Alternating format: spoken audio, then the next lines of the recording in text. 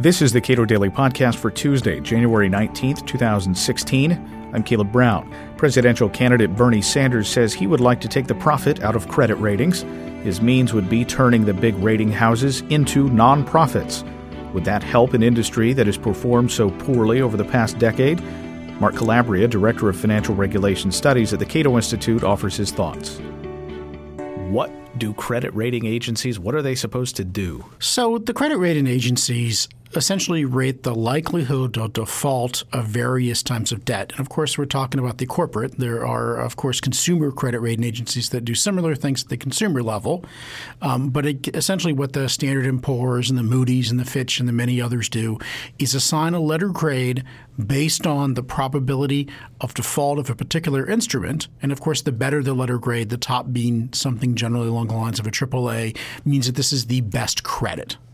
And of course, once you get down to sub-investment grade and junk grade, those means that there are very higher levels of default. Now, lots of people have been very critical of credit rating agencies, and rightly so. They performed very badly in the run-up to the housing crisis. They didn't see it coming, just like essentially the rest of the market didn't exactly see it coming. Bernie Sanders is among those people who's very critical of credit rating agencies. What does he propose we do about it? It's a good question. And before we get into that, let's remind folks that the argument, of course, is that the rating agencies stamp the highest, of course, AAA on these quote-unquote, as Bernie would say, shoddy mortgages, shoddy mortgage-backed securities that they knew were going to default and simply did it because the issuers paid them lots of money to look the other direction. There are certainly more sophisticated versions of that story, but that's essentially what Senator Sanders recently said. And his solution, of course, is if the problem is of runaway greed, then the solution, of course, is to get rid of profit by turning these entities into nonprofits because, of course, as we know, there is no greed at nonprofits. Okay, so I mean, even if taking the money out of it, we might laugh at that solution, it's not entirely ridiculous to say that people issuing debt aren't trying to get debt raters to give them higher grades and wouldn't be willing to pay. It's not entirely unfair to say that they'd be willing to pay to get that. Absolutely. And so let's first start out with the relatively banal observation that all transactions in all markets are characterized by some degrees of conflict of interest. And so one of the things that's missed for the credit rating agencies, it's often argued that the issuer would be willing to pay for a higher rating. Well, the investor who buys the asset doesn't want it downgraded either. So one of the arguments that's often made is where the investor should pay.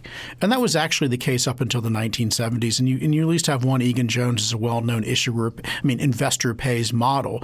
But again, there's a conflict of interest between the investor and the rating too. And I think the bigger conflict of interest is often between the government and the rating because rating agencies rate government debt too. And we certainly saw the abuse that S&P and Egan-Jones got when they downgraded U.S. government debt. They got investigated. Crazy. Question the federal government, they take a look at you. So there's all sorts of conflicts of interest. The question is really what's the best way? And of course, ultimately what the rating agencies will be concerned about or should be concerned about is their own reputation.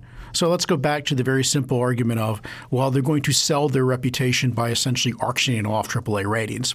Well, if that happens, then everybody knows their ratings are no good. Their ratings lose any value if you simply think they're for sale.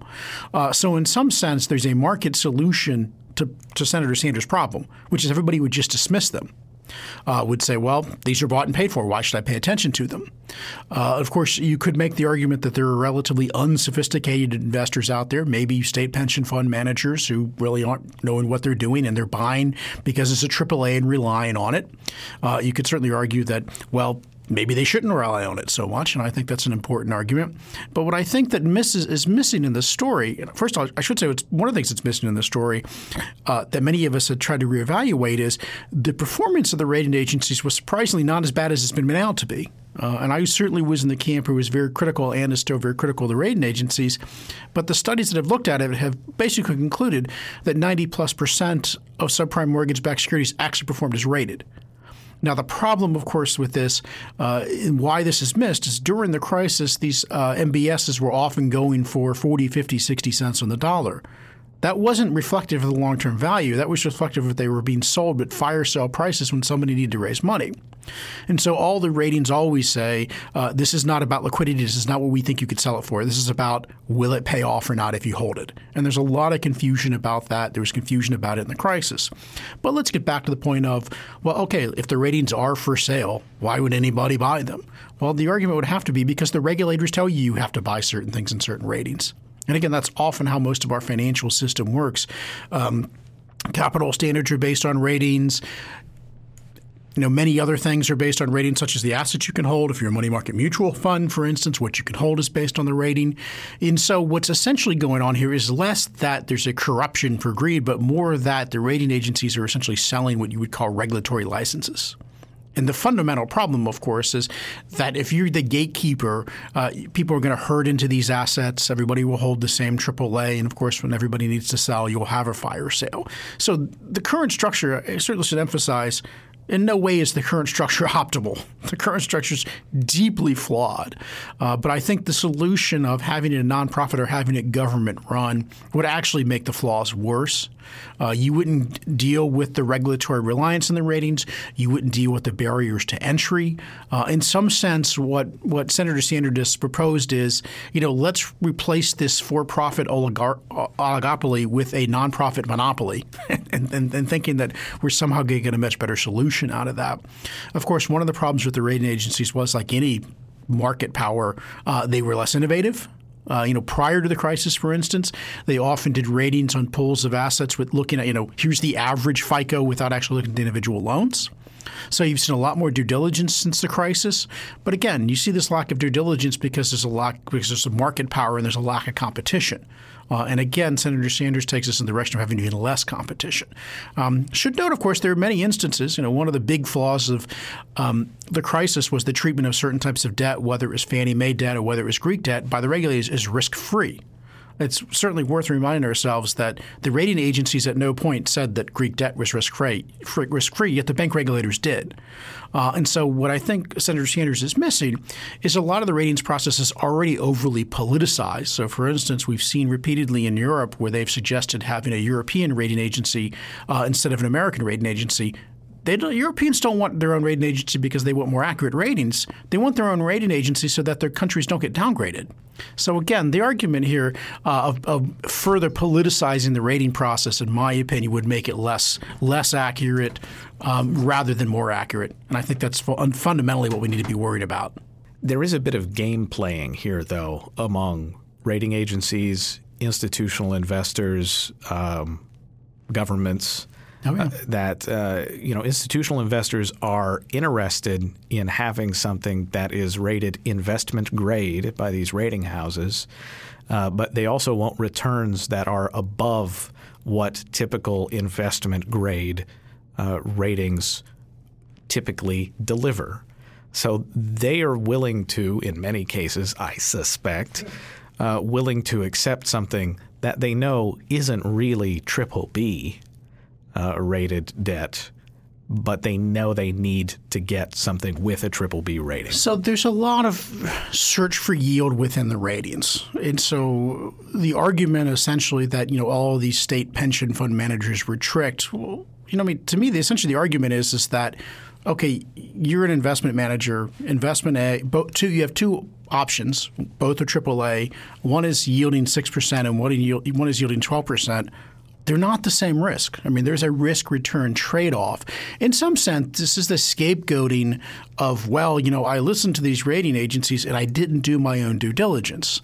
And, of course, what we need to do is restore the sort of balance where market participants accept that a rating is one opinion among many. Any investment manager who is basing his decision solely on the rating and buying the highest yield within that rating class should be fired. So as a policy reform, which is not to say make all these rating agencies nonprofits to, quote unquote, take the profit out of it, what about simply saying, look, if you put out your shingle, we will make you a nationally recognized statistical rating organization, and you all get to make up your own mind about which of these organizations is providing credible rating? Yeah, so it's really important to keep in mind that the reason in the mid-1970s that the Securities and Exchange Commission essentially created this National Statistical Rating Organization standard, this barrier to entry, was because they were worried that when setting the capital standards for broker-dealers that you'd see this race to the bottom, that everybody just – again, the issue if they'd buy the highest rating and so they could lower their capital. And the problem, of course, is that we've spent decades tying capital standards and financial regulation to the ratings. And again, we need to untie that. We need to, again, put this back in the opinion. It's like saying, well, let's just have the bank regulators come to Mark and say, Mark, is this a risky asset or is this a risky asset? Well, I've got an opinion. Everybody's got an opinion. Basing your regulatory structure on that is a recipe for disaster. So instead of having this approach that we've had in the past where we're limiting competition and we're having the regulators in there trying to make sure everybody's crossing their T's and dotting their I's, I think is the wrong way to go. And just as importantly, it's the wrong way to go because it will reduce the willingness of rating agencies and others to be contrarians. The problem with the rating agencies was they got it wrong like everybody else. If you look at them, and I remember, for instance— And they got it wrong with each other. Yes, exactly. And I remember and what they fundamentally got wrong was house price appreciation. I remember before the crisis visiting with some rating agency folks, and they told me, their expectation was a 5% chance of a 5% price decline. I very much remember that. And, of course, that meant the other 95% was no price decline. At least they were incorporating price declines because if you went over to CBO or OMB, they were telling you home prices were going to go up forever. So, how do you encourage rating agencies to be contrarian? How do you encourage them to question the status quo and essentially turning them either into an arm of the government or turning into a nonprofit, or certainly worst of all worlds is to subject them to litigation because what they're going to do is take this reasonable man approach where they just mimic the status quo. And we don't need that. There's already too much hurting in financial markets as it is.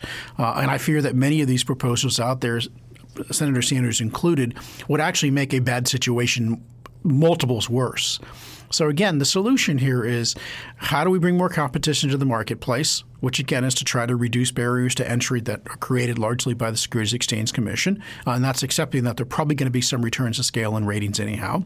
And how do we reduce the reliance of the regulatory structure so that so much of the structure is not contingent? We've got herding within regulation, which is part of the problem too.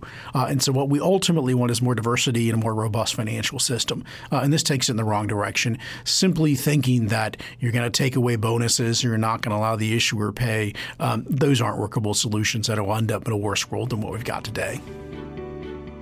Mark Calabria is director of the Cato Institute's Financial Regulation Studies. Read more of his work at cato.org.